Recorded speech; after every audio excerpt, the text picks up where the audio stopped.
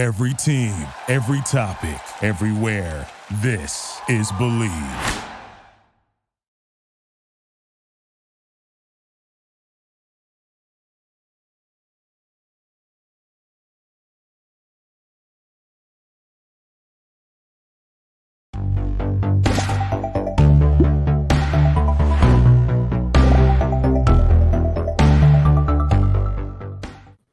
Hey everybody, welcome to the ANN After Show. It's me, Lindsay Loveridge, and James Beckett is here. What's up?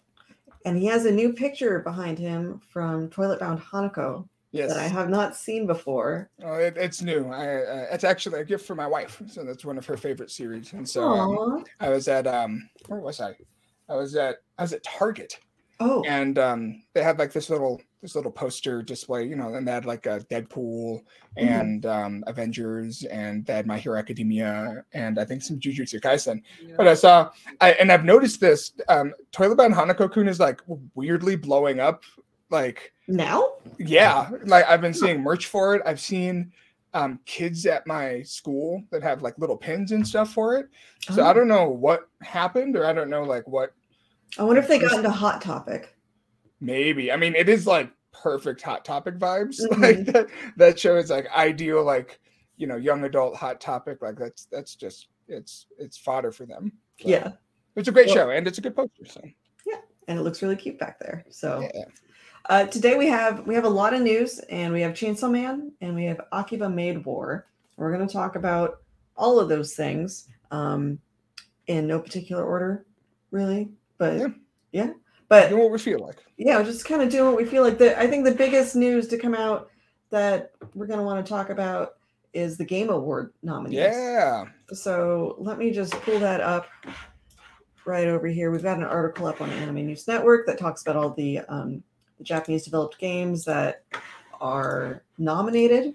But there's also a lot of like indies and stuff on the main page that I was pretty excited about. It seems like by a large margin, Elden Ring sure is up there with most nominations. Also Plague Tale, I think I saw as well. And I still have not managed to get around to that series, but no, I haven't played it yet either. I was like, is my brother gonna die if I play this? Like, I guess I'm actually ready for that.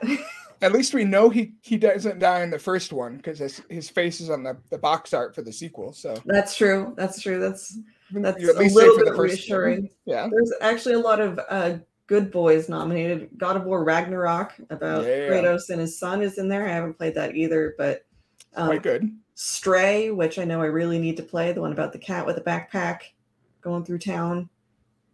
More cat games. More cat games. And also haven't played this, but I know our This Week in Games writer Giancarlo's been playing it for a while, and that's Xenoblade Chronicles 3. Oh, yeah. So all those are nominated for Game of the Year. I also skipped over, but Horizon Forbidden West, which looks cool. Also haven't played, but it's got a lady archer on the front. She looks pretty neat. A lot of those are across multiple categories. One that I was surprised to see is Immortality. Have you played that? Any of that, James? No. So Immortality, it's not a Japanese game. It's more like an interactive movie, and it's been multiple interactive movies. Wait, is that the one where you're like digging through like a bunch of archive files? Yes. And so this company has made 3 different games of the same style. One was called Her Story, and I forget what the other one is. Her Story was interesting because it was a bunch of recorded footage from a police station. And through going through it and figuring out, it's always never in chronological order. That's always the thing, is that you're kind of jumping around, and you have to figure out the timeline and then figure out the real story. Immortality is about an actress who's been in 3 movies and then like disappeared. And so you have all this archive footage. Some of it is footage actually shot for the individual 3 movies. Some of it is footage that's like a read-throughs or behind the scenes stuff. And what makes it kind of maze-like is that you can click on objects in any of the footage at any time, and it will link you to a new one. and then that will get added to your archive footage. So you don't start with all the footage in front of you. You're like clicking on things that will have some similarity to another object and another piece of footage. And you're kind of going through that to get all of the footage. And then, you know, maybe Satan's involved. It looked like it had some like strong, like David Lynch, Mulholland Drive vibes. Yes, yeah, creepy stuff. You have both the ability to watch the footage at regular playthrough or faster or in reverse. And we all know that Satan loves to communicate in reverse. So you'll hear a kind of a noise cue. Or if you play with a controller, and I didn't find this out until after I've been playing it, it'll vibrate. And if in that moment you play it in reverse, weird stuff will happen. Like maybe the footage will change entirely and there'll be a demon there talking to you. It actually manages to be really creepy. Like it manages to throw in a couple jump scares in there that I thought were good. Where like the shaky noise thing happens as a guy's walking directly in front of the camera, so the screen blacks out, and I put it in reverse while that black was up there. When it went in reverse, he wasn't there anymore, and it was like this shaved head. It might not be a demon, or it might be sort of like a Hellraiser sort of situation, interdimensional being sort of thing, and then just starts talking to me like directly. And I'm like, no, I wasn't ready for that. So that game's really fun, and it's on Game Pass. So is it on PC only, or is it on Xbox as well? I think it's on Xbox as well. It's got controller compatibility, so I would think that you could play it on a console just as much as you could on a PC. But I did I just want to check it out. I did like several hours of it in one playthrough, got really freaked out, and then haven't picked it back up again. I mean, it sounds haunted, so yes, you might have made the right choice. Yeah. So I was happy to see that one. Another game on here. It's not a Japanese game, but it's a really great game. It's up for debut indie is Norco, which I think I talked about on here right after I played it. You did. That's the one that's like a post-apocalyptic sci-fi story that takes place in Louisiana specifically, and they got all of it really, like the setting and the tone and the writing and everything for that game is really, really good. So also highly recommend that one. But of the other games that are nominated, we've got Bayonetta 3 up for Best Action, which didn't actually get a great review from us over at Anime News Network. I don't know if that's consistent with everyone's feelings on it, but I heard it has a lot of kind of obnoxious mini games in it that just aren't fun. And I don't know. For Best Adaptation, though, Cyberpunk Edgerunners and Sonic the Hedgehog 2 movie. Woo! I've mentioned this before, but that Sonic the Hedgehog 2 movie, like that's one of those movies that spoke directly to like my inner 9-year-old that used to grab the Archie comics just like straight off the shelf every week. So, hell yeah! I haven't watched all of Edgerunners yet. I know it's okay. I haven't watched all of it either. I liked what I saw. Trigger. I just interviewed them and acted like. Don't tell me, but yeah. It's okay. Yeah. The interview's already done, so the interview's done. It's too late now. I still need to catch up on that one. Another one, 2 or 3 other kind of big news items that we have, but I'll start with Ghibli making Star Wars, which is something I never thought I would ever say in my entire life. But they are. They're making Mickey Mouse money. It'll get you all make all sorts of friends. Yeah, they're taking the dust bunnies. I don't know if they're supposed to be the exact same ones from Spirited Away, which I believe the Spirited Away ones are the ones that have eyes, right? Yes. The ones in Totoro do not. But yeah, they're teaming up. The Spirited Away dust bunnies are teaming up with Grogu from The Mandalorian to make Zen, Grogu, and Dust Bunnies, a short that is going to stream this Saturday on Disney Plus.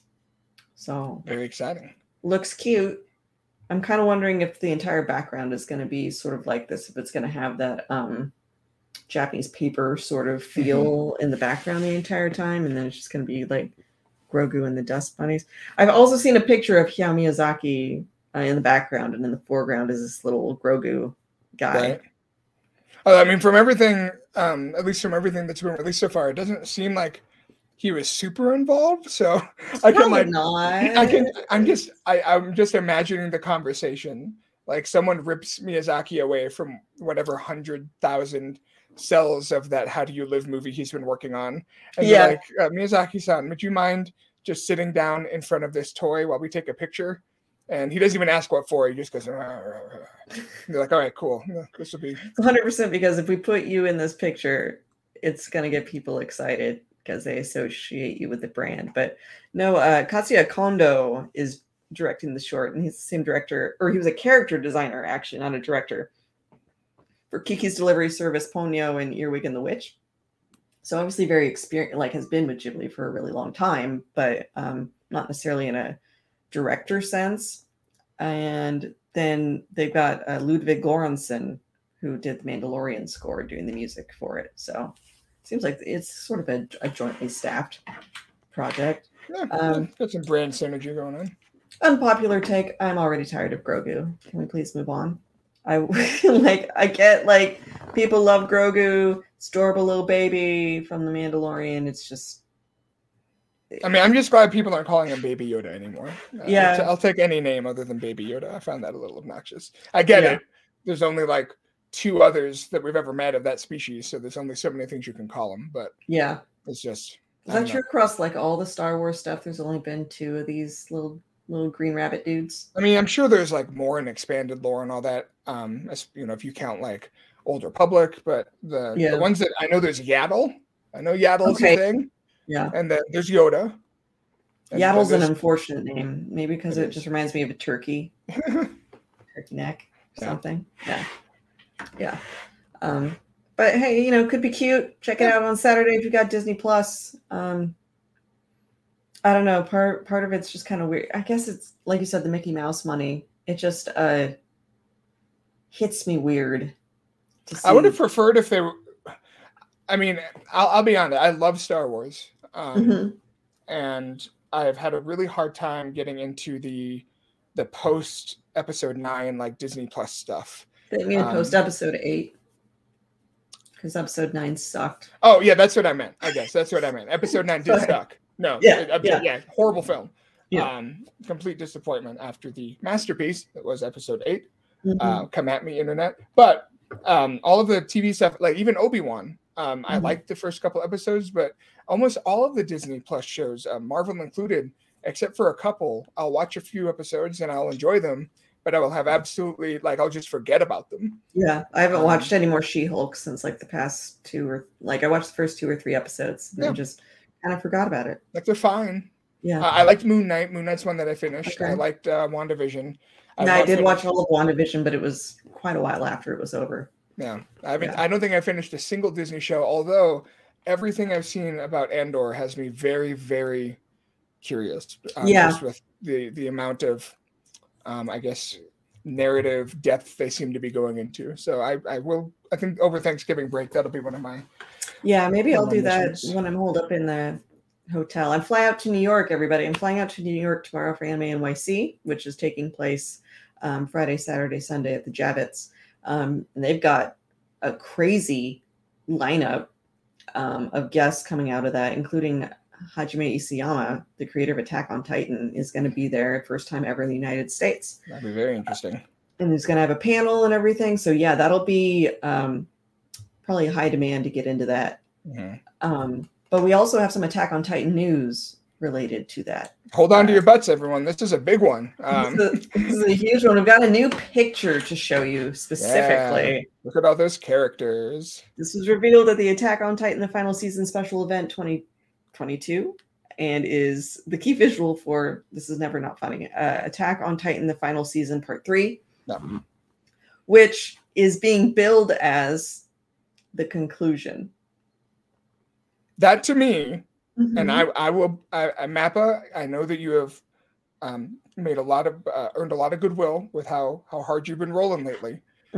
But if you tell me that this part 3 is the conclusion, but then there is a film somehow, I will be very upset. Now, I don't think that's going to be the case. I don't think there's enough material left to fuel 12 episodes and a movie, but just we need to be done. We need to be done. Attack on Titan needs to end.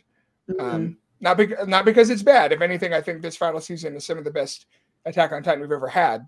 But it's been, I mean, how many years has it been since the final season started? Oh, 2? Just since the final season started? I can tell you that. Final season part 1, which I think was originally 2020? Which was originally just billed as the final season. It was not billed as part 1. Yeah. And then they were like, JK, there's part 2 and part 3.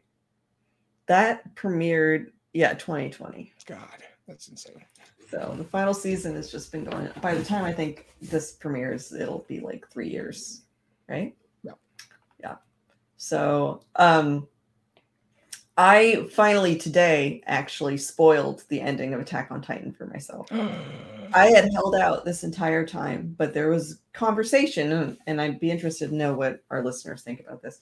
Conversation that people expect the ending in the anime to differ from the manga because of how it ends. And Hajime Isayama is even aware of the controversy surrounding it because Kodansha, I think it's on Instagram, put out a statement from Hajime Isayama leading up to Anime NYC. So the story goes full circle, where he says that he knows the ending was controversial and to please be nice to him. That's not a direct quote. You can go read it exactly. But basically it was sort of a preemptive, I'm meeting my public. There's going to be a lot of you there.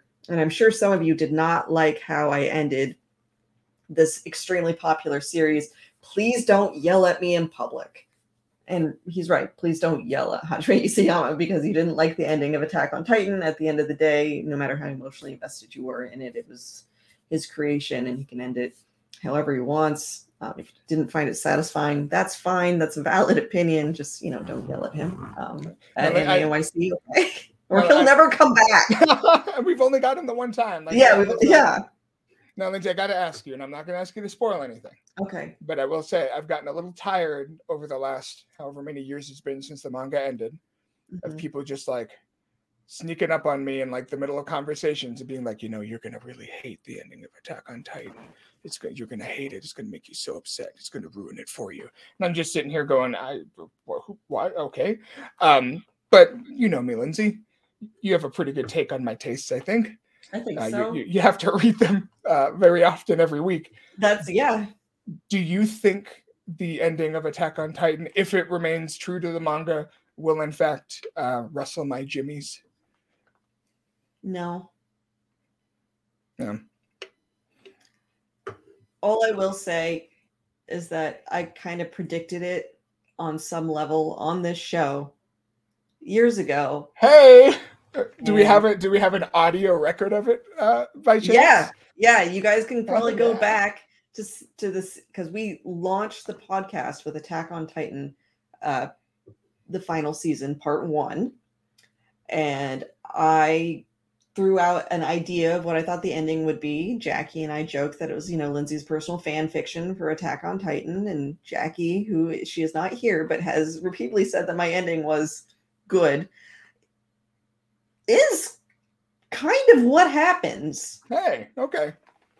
So not exactly what happens, but in essence, I feel justified. I kind of called it. So, okay.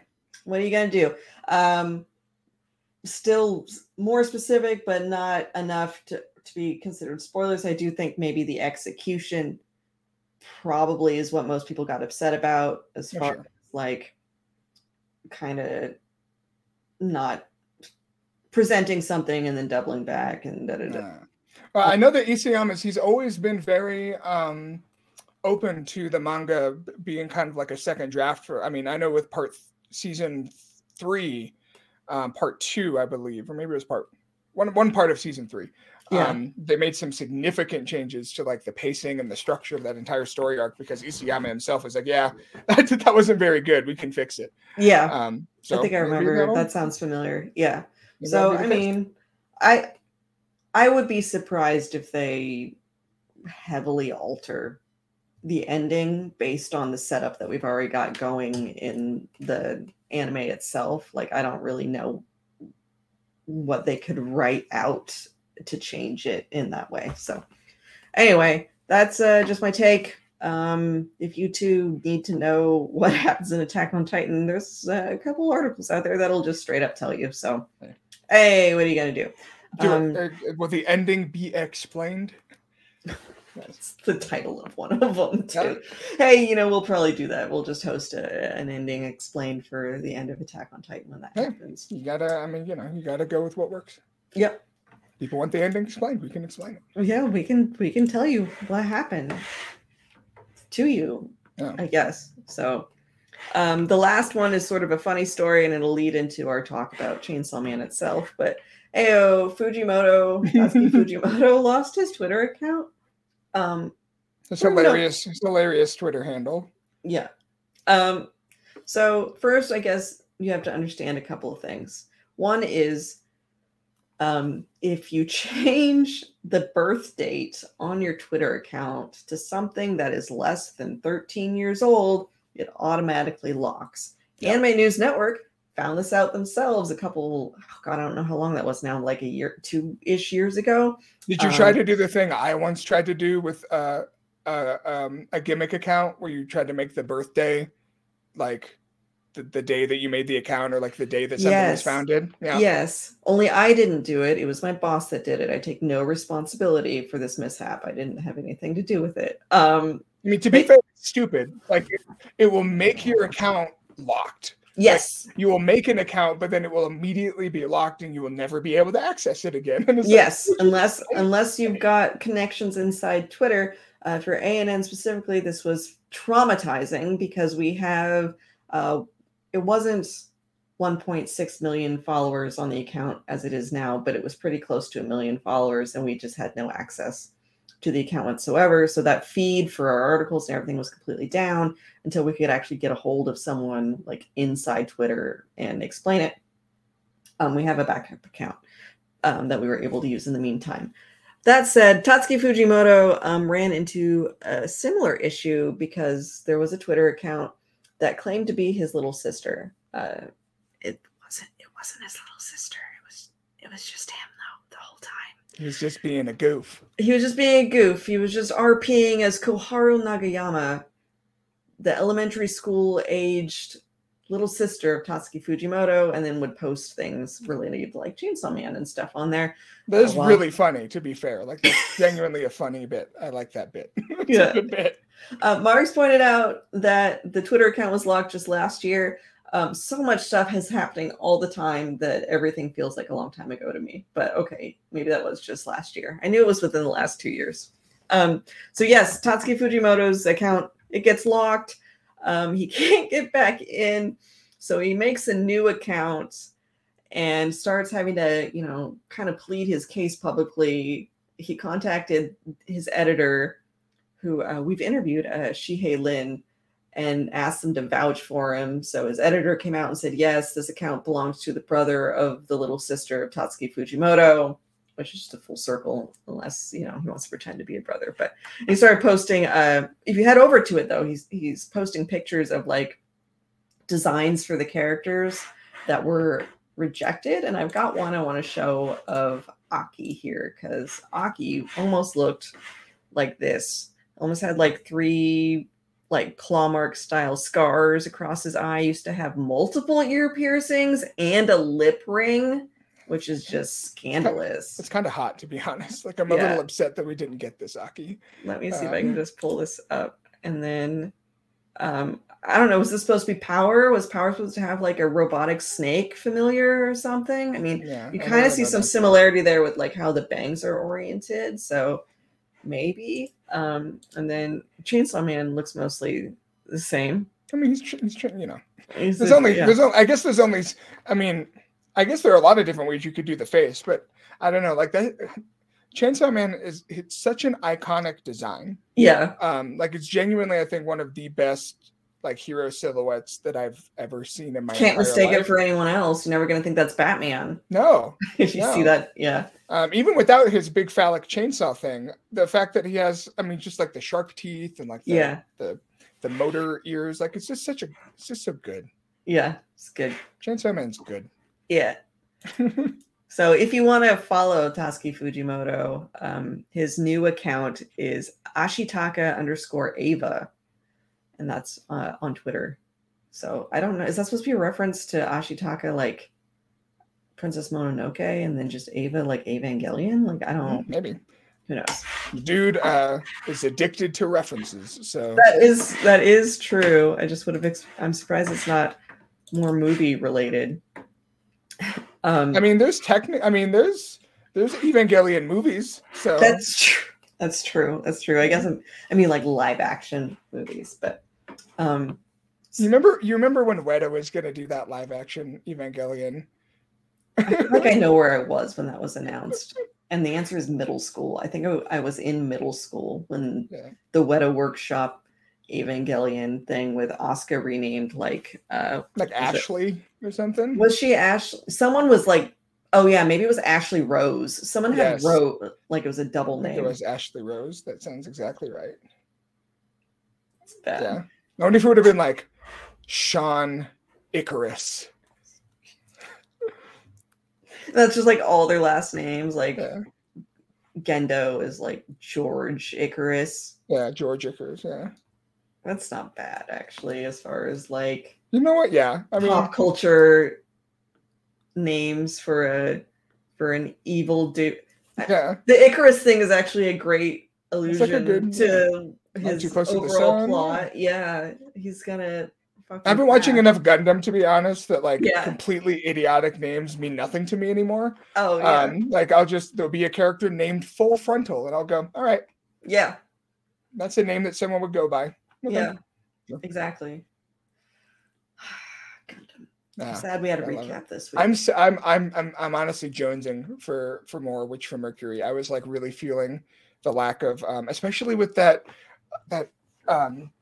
happy birthday ending from last. Yes. Yeah. How is he? Is he okay? The answer is no. No, he's definitely been vaporized. He's super dead. They're just gonna bring out another one. It's like another Ayanami. Yeah, I was just thinking they're combining the cyber new type tragic romance trope that I'm just now discovering in Zeta Gundam, where it's like, oh, Tomino, you're literally falling back on the same trope twice within the span of 8 episodes. But okay.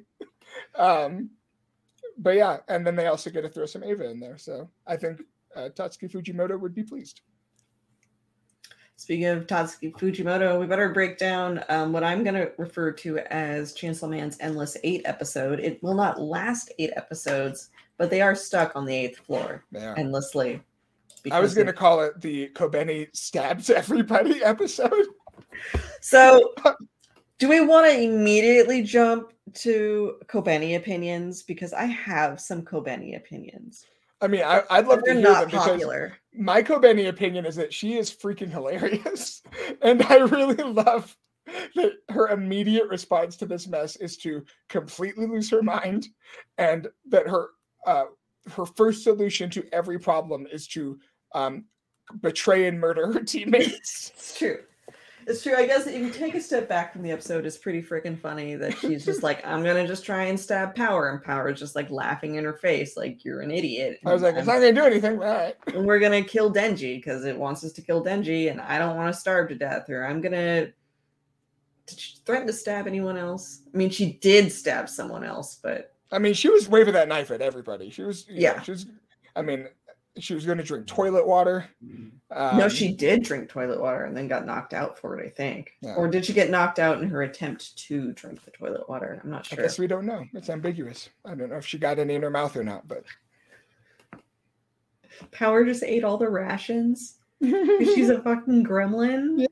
This episode is hilarious, you guys. Yeah. Like I was, sometimes I try not to just because I don't want to like, have anything influence my opinion before I write the review, but every now and then, because it's the right there, I'll like take a peek at the comments in the Crunchyroll app just to see what like all the fans are saying. Yeah. And obviously there's like thousands of comments, and so they're all over the place. But I saw quite a few that were like, "Bruh, nothing happened this week." It's like, what are you talking about? This week was great. Kobeni stabbed everybody. I mean, we could argue that like there was a lot of setup because they were just trying to figure out what is going on and then how do we deal with it, and then there's like a moral quandary of like, do we kill this dude to save the rest of us, even though that goes against the point of being a a devil hunter or what. But yeah, I wouldn't say nothing happened. I mean, we hadn't really gotten to know Kobeni and the other guy whose name I'm just never gonna remember. Arai. We haven't really gotten to know either of them. They're both terrible at their jobs. That's all we know about them. They are. I mean, I've actually genuinely felt really bad for Kobeni because, like, when she first breaks down, she's like, my parents made me get a job so my brother could go to college. I wanted to go to college. But he's considered the gifted one. And now I'm going to die here. I'm going to starve to death, trapped on the 8th floor of a hotel. Like, yeah, it's Look, I'm not trying to be mean to Kobeni, but having read the manga, I think we can both say that her parents were right. And then if they were going to spend that college tuition on any of their kids, I have to believe that her brother was better at things than Kobeni was, because Kobeni is genuinely terrible at everything she tries to do. So my unpopular opinion about Kobeni, at least from what the conversations I've had with manga readers, a lot of people like her in the sense that she's like a comedic joke, right? Like they just find her antics kind of funny. I don't know what this says about me or my personality type. I've been told I have kind of a type A personality, which should maybe surprise no one. But if I had to be in a room with her, I would probably kill her. Like she drives me up the wall with her just like her like losing it and in the heat of any kind of like conflict or whatever and creating more problems, anxiety moment. Like I get like as far as entertainment goes, yes, she's funny to watch. But as far as like empathetic feeling goes, like I don't like her. Hey, I mean, I 100% agree with you in that she would be terrible to work with. Yeah. I think my thought this whole episode was we've all been in this situation where we're working on a group project, right? Sure. And, you know, you got your lazy assholes like Denji, who just wants to take a nap. And then you got your leaders, you know, that are taking charge of the situation and actually trying to get things done. Like Aki and Himeno, yeah. And then you have like the guys that are there, but they're not really contributing anything. They're just kind of like letting other people take charge, like Arai. And then you have the people like Kobeni, who will like, they'll break their pencil and all of a sudden their world has ended. And there's not even any point in continuing. This whole project sucks and it's stupid. And why do we even try? This is pointless. And I'm not speaking from personal experience or anything, especially as a teacher of teenagers. Yeah. But, yeah, it's a very real vibe that this girl has, but understandable. I mean, they are in a nightmare scenario. Yeah, sure. Out of hell, but whatever, you know. Yeah, it's your job. Theo asked if I tend not to like coward archetype characters in media. That I think it is a range. For instance, Shaggy from Scooby-Doo. I'm fine with Shaggy. Shaggy's fine. I mean, I get that he doesn't want to deal with any ghosts and he's kind of a wimp, but he doesn't like bother me. But then we know you love Zenitsu from I was gonna say, but then there's Zenitsu from Demon Slayer, who I just do not really like the time that he's on screen very much, but that's a combo of his voice acting and his character type. Kobeni, I don't find her voice annoying, so I don't think it's like an auditory like sort of thing. It's just that, like James's example, and this could be a personal character flaw in which I will take full responsibility for. I have always had a hard time with just like incredibly anxious people. Now I have some anxiety. A lot of people, I mean, you can't like exist in this world without having like some levels of anxiety, I think. But as a kid, even, I feel like I've gotten better at this as an adult. I had a hard time with shy kids because I couldn't really like get that feeling myself. And then I was just like, why don't you just do the thing? And then, so I get that overwhelming feeling with Kobeni too. It's like, why don't you just do something? Quit freaking out all the time. It's I can't control it. I don't know why. I mean, it's okay. The moral of the story is Kobeni does suck. She's great. But like her point is to be bad at things. Yeah. As far as the dynamic of the show goes, like her whole shtick is that she should not be here. Yeah. that she's just like really ill-suited for the job. And I can find like comedy in just horribly incompetent characters too, if it's funny. I think it's the combo of her being both really incompetent and then also shaking like a leaf constantly that makes me want to punch her out of a window. Like it's like a primal need to throw her out a window. So guys can hate me for that, I guess. I'll take that. That's fair. I think it's a perfectly understandable opinion. For the record, I've never actually thrown any of these types of people out of a window, though. But on the inside, yes, vividly imagined, viscerally. And that's how you live in society. So that's okay. It's okay. If you can't imagine how you would mercilessly dispatch the people that displease you, but then proceed to get along with them as a professional adult, then life is harder. So you got to strike the balance. It's true. Aki really seemed kind of like the MVP of this episode, holding down the fort. Hell yeah, Aki's a good boy. Yeah, he was doing rounds. He was trying to find that devil wherever it could be, just trying to figure it out. Do we have a good? But they're trapped on the 8th floor. What did you think about Himeno and Aki bonding over cigarettes, James? I think I just saw a clip of, I want to say it was maybe, I can't remember who it was. Was it Kind of Funny? Was it IGN? Someone was interviewing Guillermo del Toro. Okay. And they were asking him some questions, and they asked him about cigarettes. And he said, they look really cool. They're bad for your health, obviously, but they look really cool. Yeah. And I think being a cinephile, Tatsuki Fujimoto understands. In Japan in general, their cinema has a long and storied history of understanding the aesthetic appeal of smoking. Where, I think it's a perfect metaphor, right? Like, I think it's a perfect metaphor. I mean, they spell it out where she says, look, we're all going to die horrible deaths, probably. That's kind of our lot in life. So why not smoke?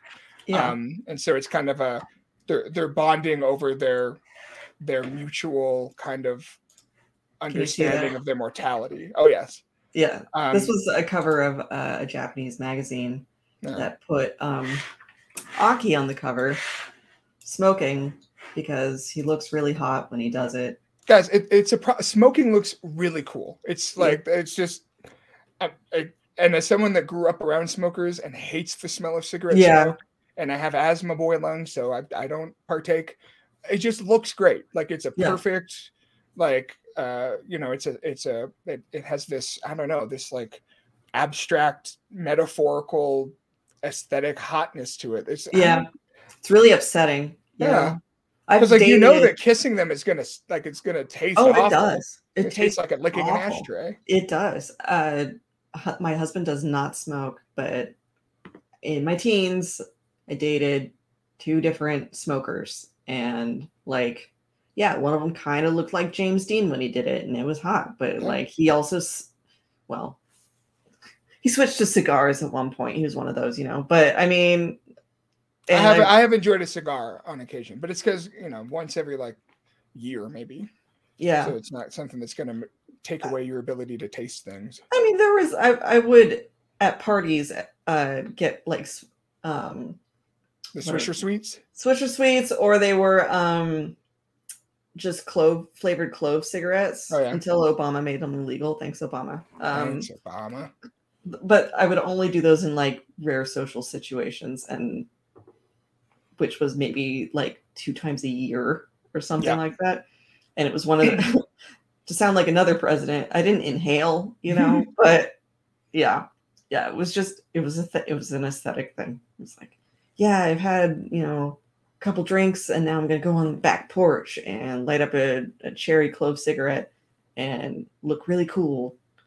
For the record, A&N does not endorse tobacco products. Throw that in there. We've talked a lot about how cool it looks to smoke. Don't smoke, you guys. It's really bad for you. Okay, this is purely on a visual level.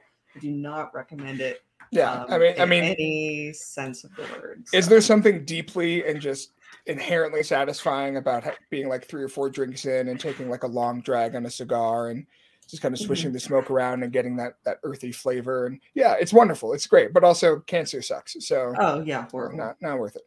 Nope. Can I just say, by the way, I think this is maybe the most screenshots I've ever grabbed for an episode of anything. I think I got like 50. Oh yeah. The storyboarding and the editing and the cinematography of this episode was so next level that every like 2 seconds there was just a shot that I was like, well, we need that, obviously. We need to talk about this incredible, rack focus of her reflection with the cigarette in the window. Like, that's just a great shot. Yeah. This scene, it was nice to see how her and Aki's like rapport has built as partners over time, but it did feel kind of weird to watch someone like really kind of egg a person on to start smoking. Like, I mean, Japan in the 90s, and it's true. It is. Yeah. Again, the 90s.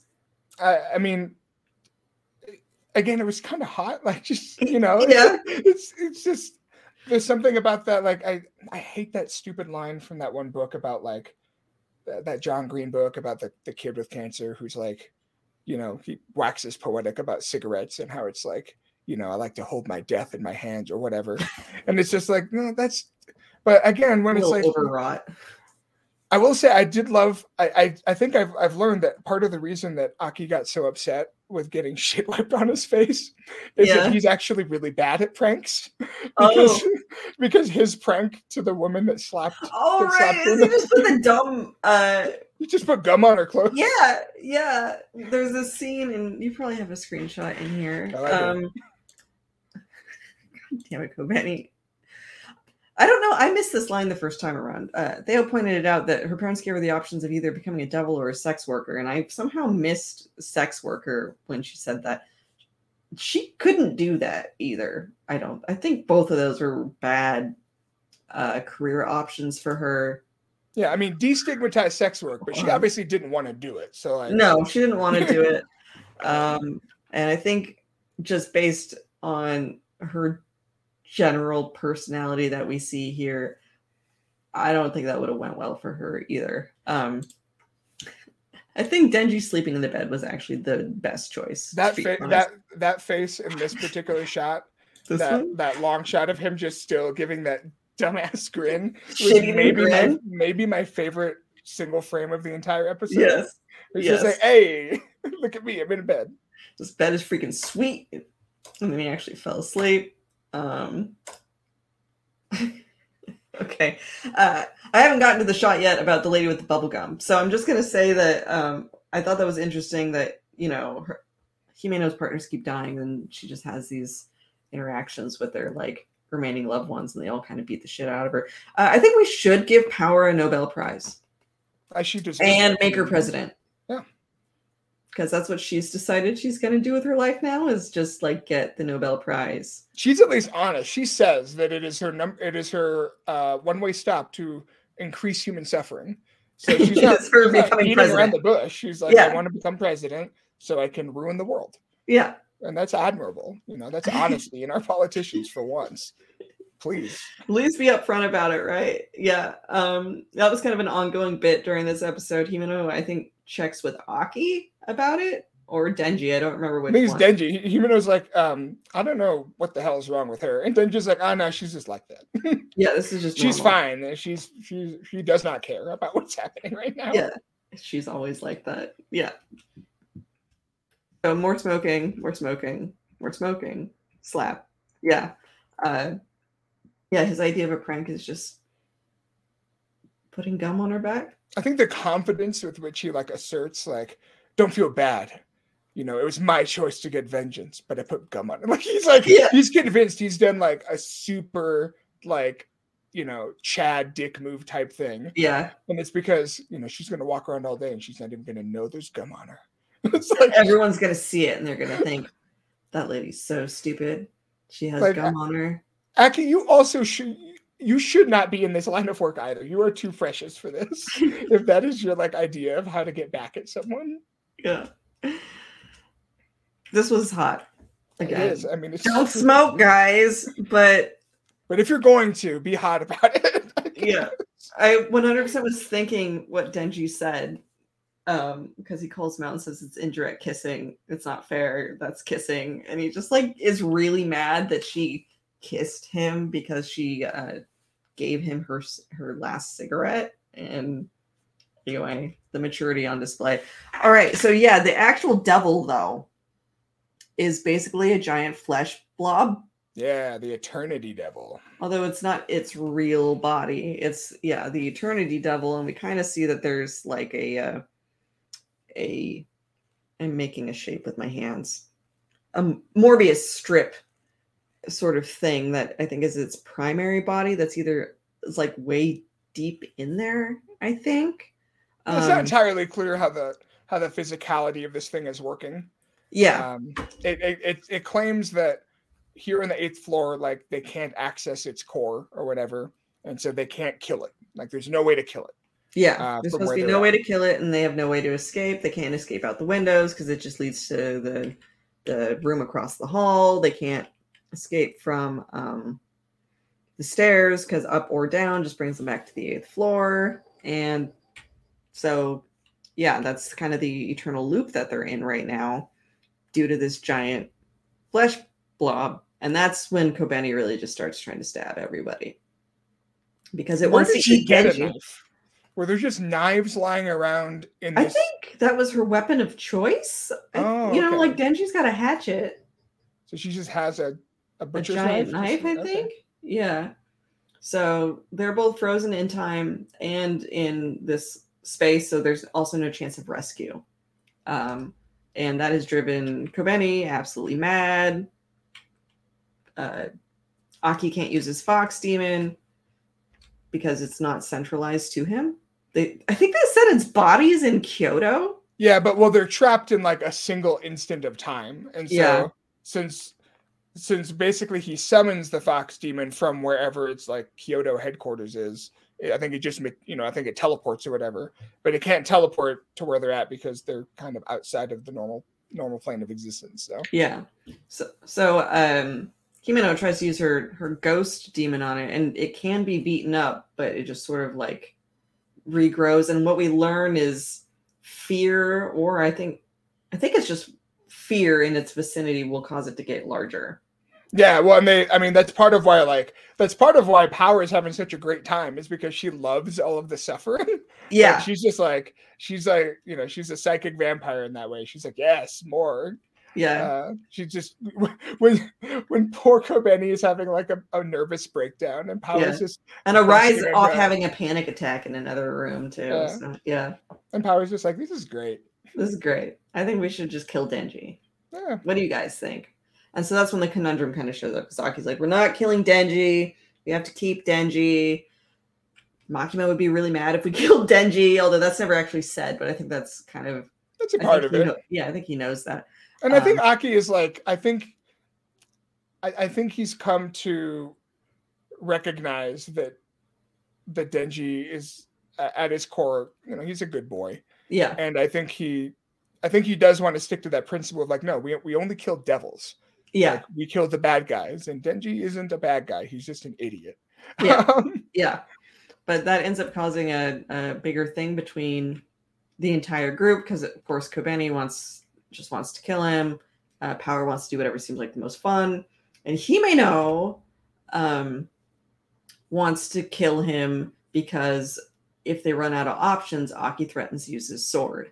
Mm-hmm. And she explains that the use of the sword will shave a significant amount of time off his life. And because a lot of this episode is kind of framing Aki and Himeno's relationship, we're supposed to understand like why that would be so upsetting to her to the point where she would kill Denji. Yeah. She's lost like how many partners at this point? Like, I thought like when he showed up, it was like 8. Yeah. Like it was a lot. It was less than 10, like more than 5, I think. So she's lost. Fine with giving him throat and lung cancer, but right. So that they have something to bond over, in the quiet moments. And I mean, she's given her eye away for her ghost contract. Theo says it's 5 partners. Okay. That's a lot. That's a lot of people. It's a lot of loss. So. That is a lot. So, sorry, it's just Power eating all of the snacks. And then she blames it on Denji. She just loses her shit, man. She's just completely lost it. Yeah. Aki is going to use his sword anyway. Himeno prevents him from doing so using the ghost thing, and she intends to like sacrifice Denji, and that's how Kobeni stabs Aki. Maybe that's why I'm so angry at her, is because in all of her like completely losing it in a time of crisis, she stabs Aki. Yeah. And I like Aki. I'm not okay with that. Don't stab Aki. It's a stupid mistake. It is. And I think I got the screenshot where she's like, "This isn't my fault," with like the bloody knife in her hands. Like, yeah. It's not me. Yeah, and I think that probably bothered me too in the same way, because she doesn't take responsibility for her stupid mistake either. Like, she immediately tries to absolve herself. Yes. When Power does it, it's cute. When Kobeni does it, it's infuriating. But when funny. Kobeni does it, I'm just like, she has no redeeming qualities whatsoever. She doesn't get a Nobel Prize. No, or she gets the Nobel Prize for sucking. Exactly. And so the episode pretty much ends with Denji deciding he's gonna dive right into the Eternity Devil and go vroom vroom and probably tear it all up from the inside.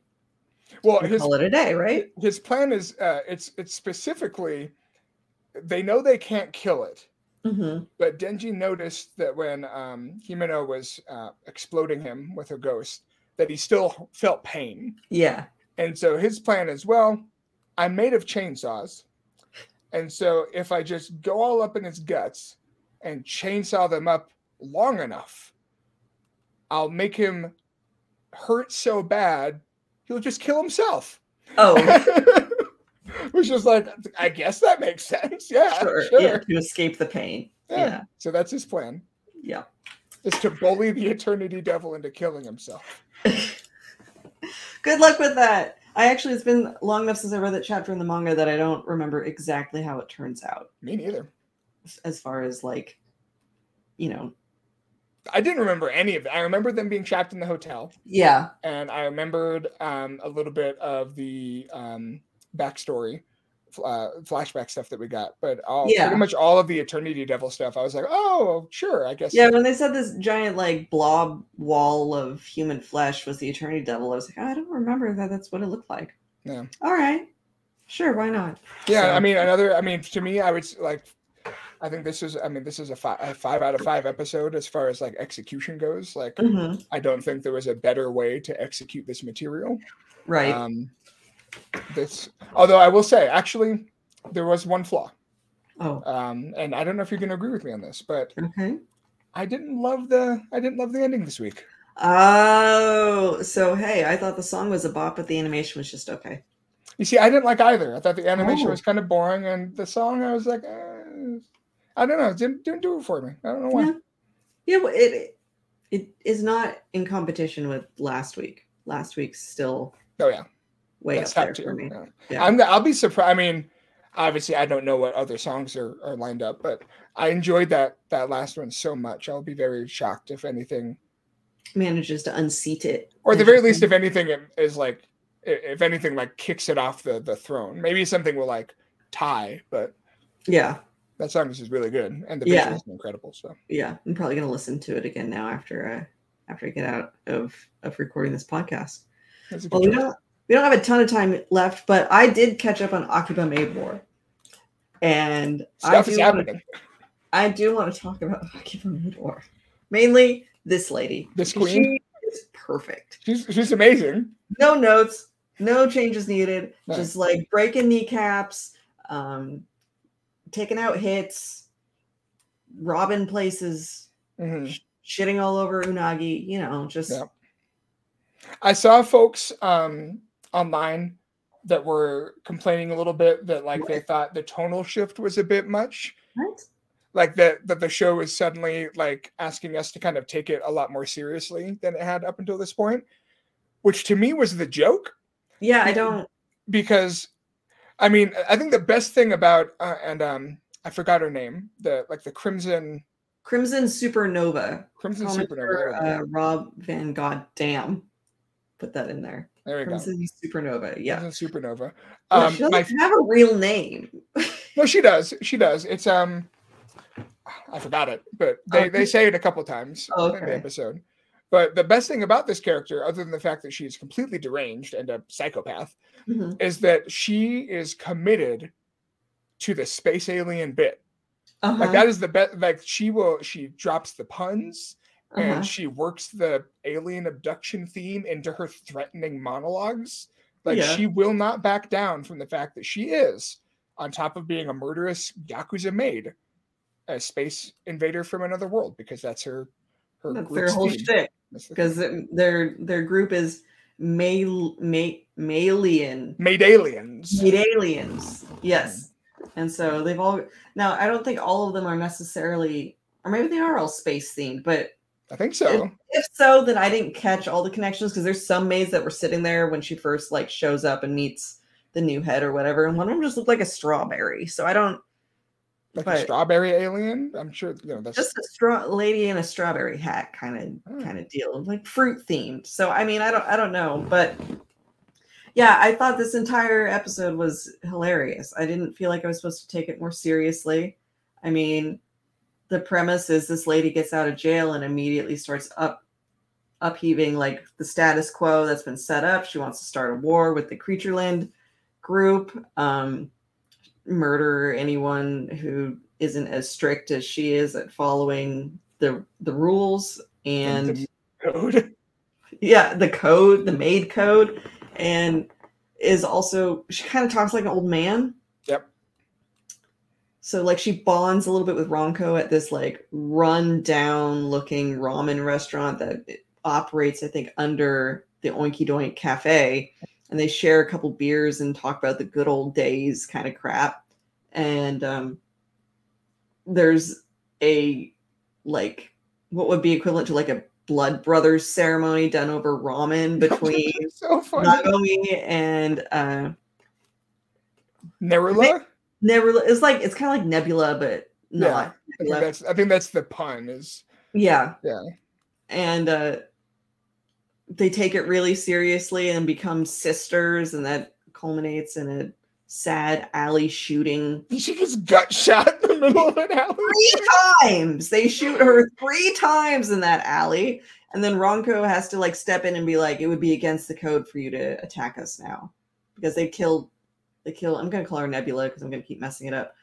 They kill her because she betrayed them to give the Oinky Doink Cafe a heads up that they were planning to go in there and kill all of them. So she's a spy, and I mean, we've gotten to this. It's literally just the plot of a Yakuza game. Yes. Ronco is Kiryu. Okay. This lady is basically our Dojima. Maybe not Dojima. She's a little too like straightforwardly evil, but she's one of the Yakuza villains who like shows up out of nowhere, and all the characters in the games are like, oh, it's that guy that like has actually been here the whole time, but he was just in prison.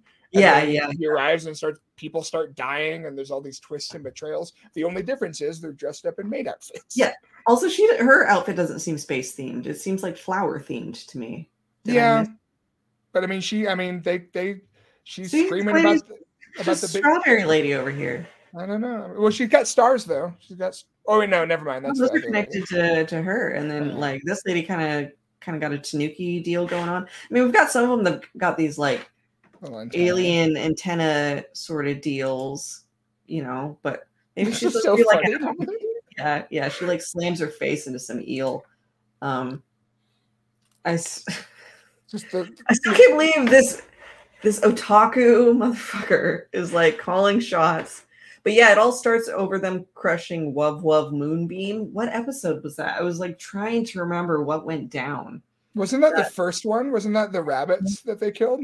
That's right. Yeah, they were because rabbits on the moon. That's right. And I thought they were a Creatureland group because they were rabbits, but I guess they must have been an alien group. Oh, they totally never once explained this alien thing up until this episode. Yeah, no, the whole alien maid group was not a thing up until this episode for sure. But again, that's like I've been playing through the Yakuza series over the last few years, and I just finished the Kiryu saga. I'm finally on to Like a Dragon. Okay. And I think it's in the 6th game. The whole plot revolves around this 3rd Yakuza family that's secretly been there the entire time. and is just and they're just as important, and everyone knows about them. They've just never been mentioned because they haven't been relevant to the plot. Okay. And you just go, all right, whatever. Like, okay, yeah, not there at war for whatever reason. It doesn't really matter. None of the mob war machinations matter. The whole point is that weirdos in flashy outfits murder each other in the street. Kill each other in the street. Police don't seem to care. As long as you run away and leave the body behind, there's no repercussions for killing people. Steve in the chat asked who's Majima. Yeah. And I think Majima would, I mean, Majima uses a bat a little. Well, no. I guess maybe Majima would be the Russian girl. Okay. You know, they start off as enemies. Yeah. But then they become friends. Mm-hmm. I don't know if there's a perfect Majima correlation, but yeah, I'm gonna think about it. I guess also the Maid Alien takeover of Akiba is known as the Akiba Big Bang. Yeah, that's what they're calling that operation, which I find really funny. She has learned nothing. If we all go apologize really hard, this was so funny. She's like, we all go apologize really hard, I'm sure they'll forgive us. And what she's talking about specifically is from the previous episode, the birthday episode. They murdered an entire cafe. It was one of the nicer cafes. They had, great venue location. They were very popular. They had a lot of maids in there. Killed all of them because one psycho one was mad that Ronco and her shared the same birthday and tried to drown them in tomato juice. Yep. And so as part of the rescue operation to get Ronco and, oh God, her name just left me. Nagomi back, they kill everyone in that goddamn cafe. They do. Now, in fairness, maybe they weren't going to release them, but that's kind of what. And I was surprised, and I just forgot her name, but the short girl, big earner with the pigtails. Yes. Yeah. She was the one that she just started shooting. Yeah, like she was just like, look, I'll kill all you guys. I was like, okay, I guess we're all murderers here. It's not just Renko anymore. Like, yeah, we're all out to. The boss sucked this week, by the way. Yes, yeah, because she tries to convince Nagomi to. I mean, she urges her to make the sister ship under the pretense of it being honest at first, but really it's just because she wants Nagomi to sell her out and be a spy to get information, and then Nagomi refuses, and then it turns out that. Nebula, not Nebula, is doing it on her own anyway. So they get the information anyway, just because she was. I'm gonna go crush the pigsty they call Oinky Doink is a really good line. It's a great show. Yeah. I wondered. Are these just all lines of hers that you like? That last one specifically, I was going to ask you if that's how you sometimes feel like having to dig through the comment section. No comment on my feelings about the A&N comment section. Not necessarily A&N. I was thinking more like people yelling at you on Twitter over Vic Mignogna stuff or whatever. Oh, Vic Mignogna stuff. Like the court documents that came out today that he's trying to appeal his case to the Texas Supreme Court. Hey, I said we can follow that one up maybe next week when more details about that come out. When they inevitably, I felt like it was done specifically because we made fun of him on the podcast last week about Nebraska. And he was like, "I'll show you. I'll spend even more money to be publicly humiliated by the legal system." You had to call him out about wanting to be flagrantly and publicly humiliated on a scale never before seen by man. Your Honor, the nefarious website in question alleged that my client, who is innocent, did not tip the waitress at the Chili's that he and his friends conducted their impromptu and unplanned gathering. And I can confirm that he did, in fact, tip. Oh.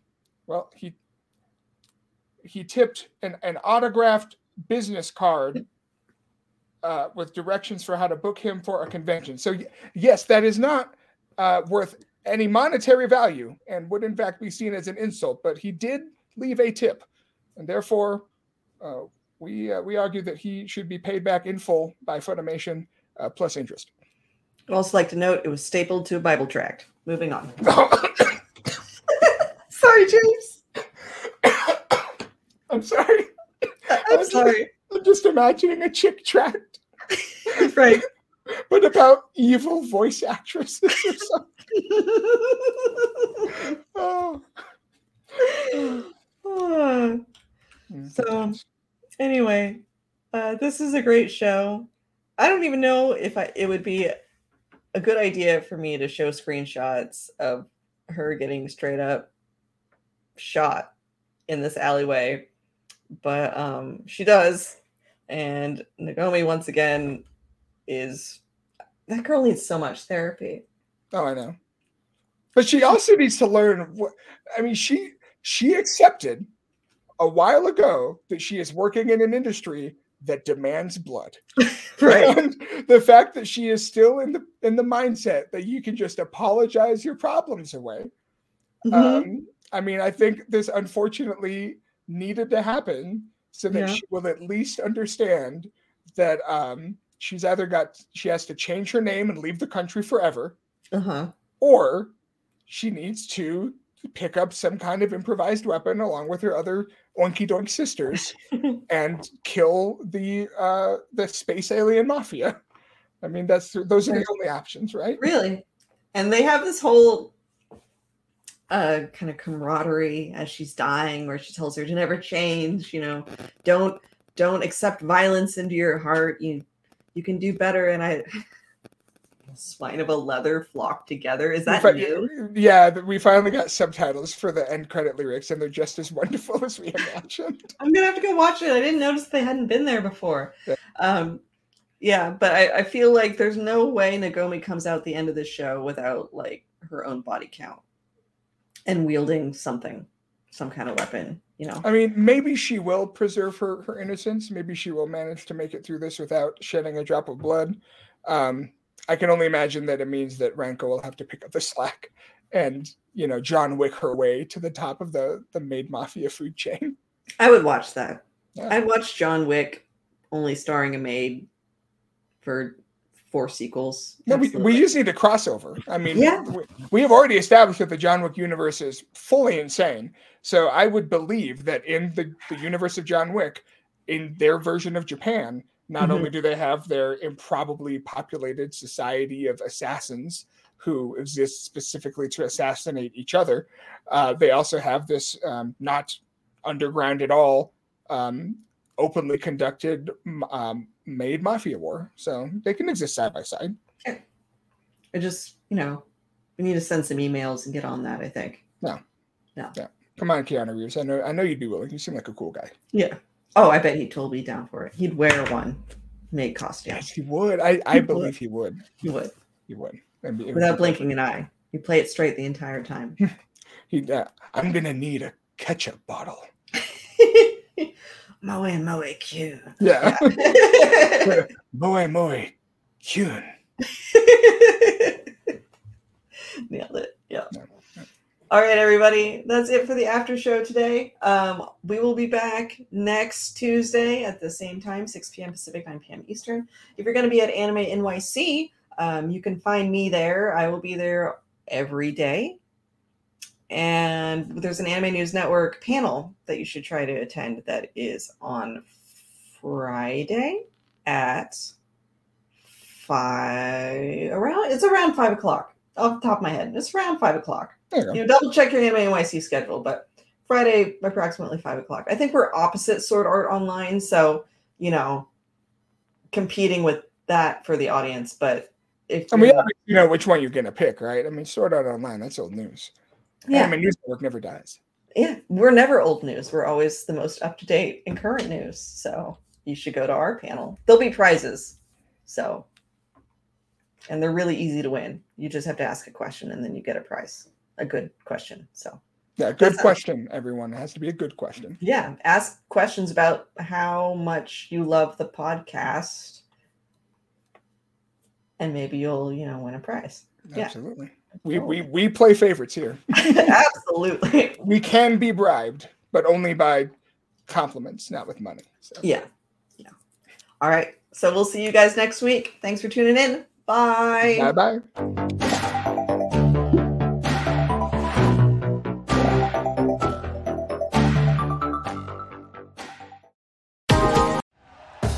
Thank you for listening to Believe. You can show support to your host by subscribing to the show and giving us a 5-star rating on your preferred platform. Check us out at Believe.com and search for BLEAV on YouTube.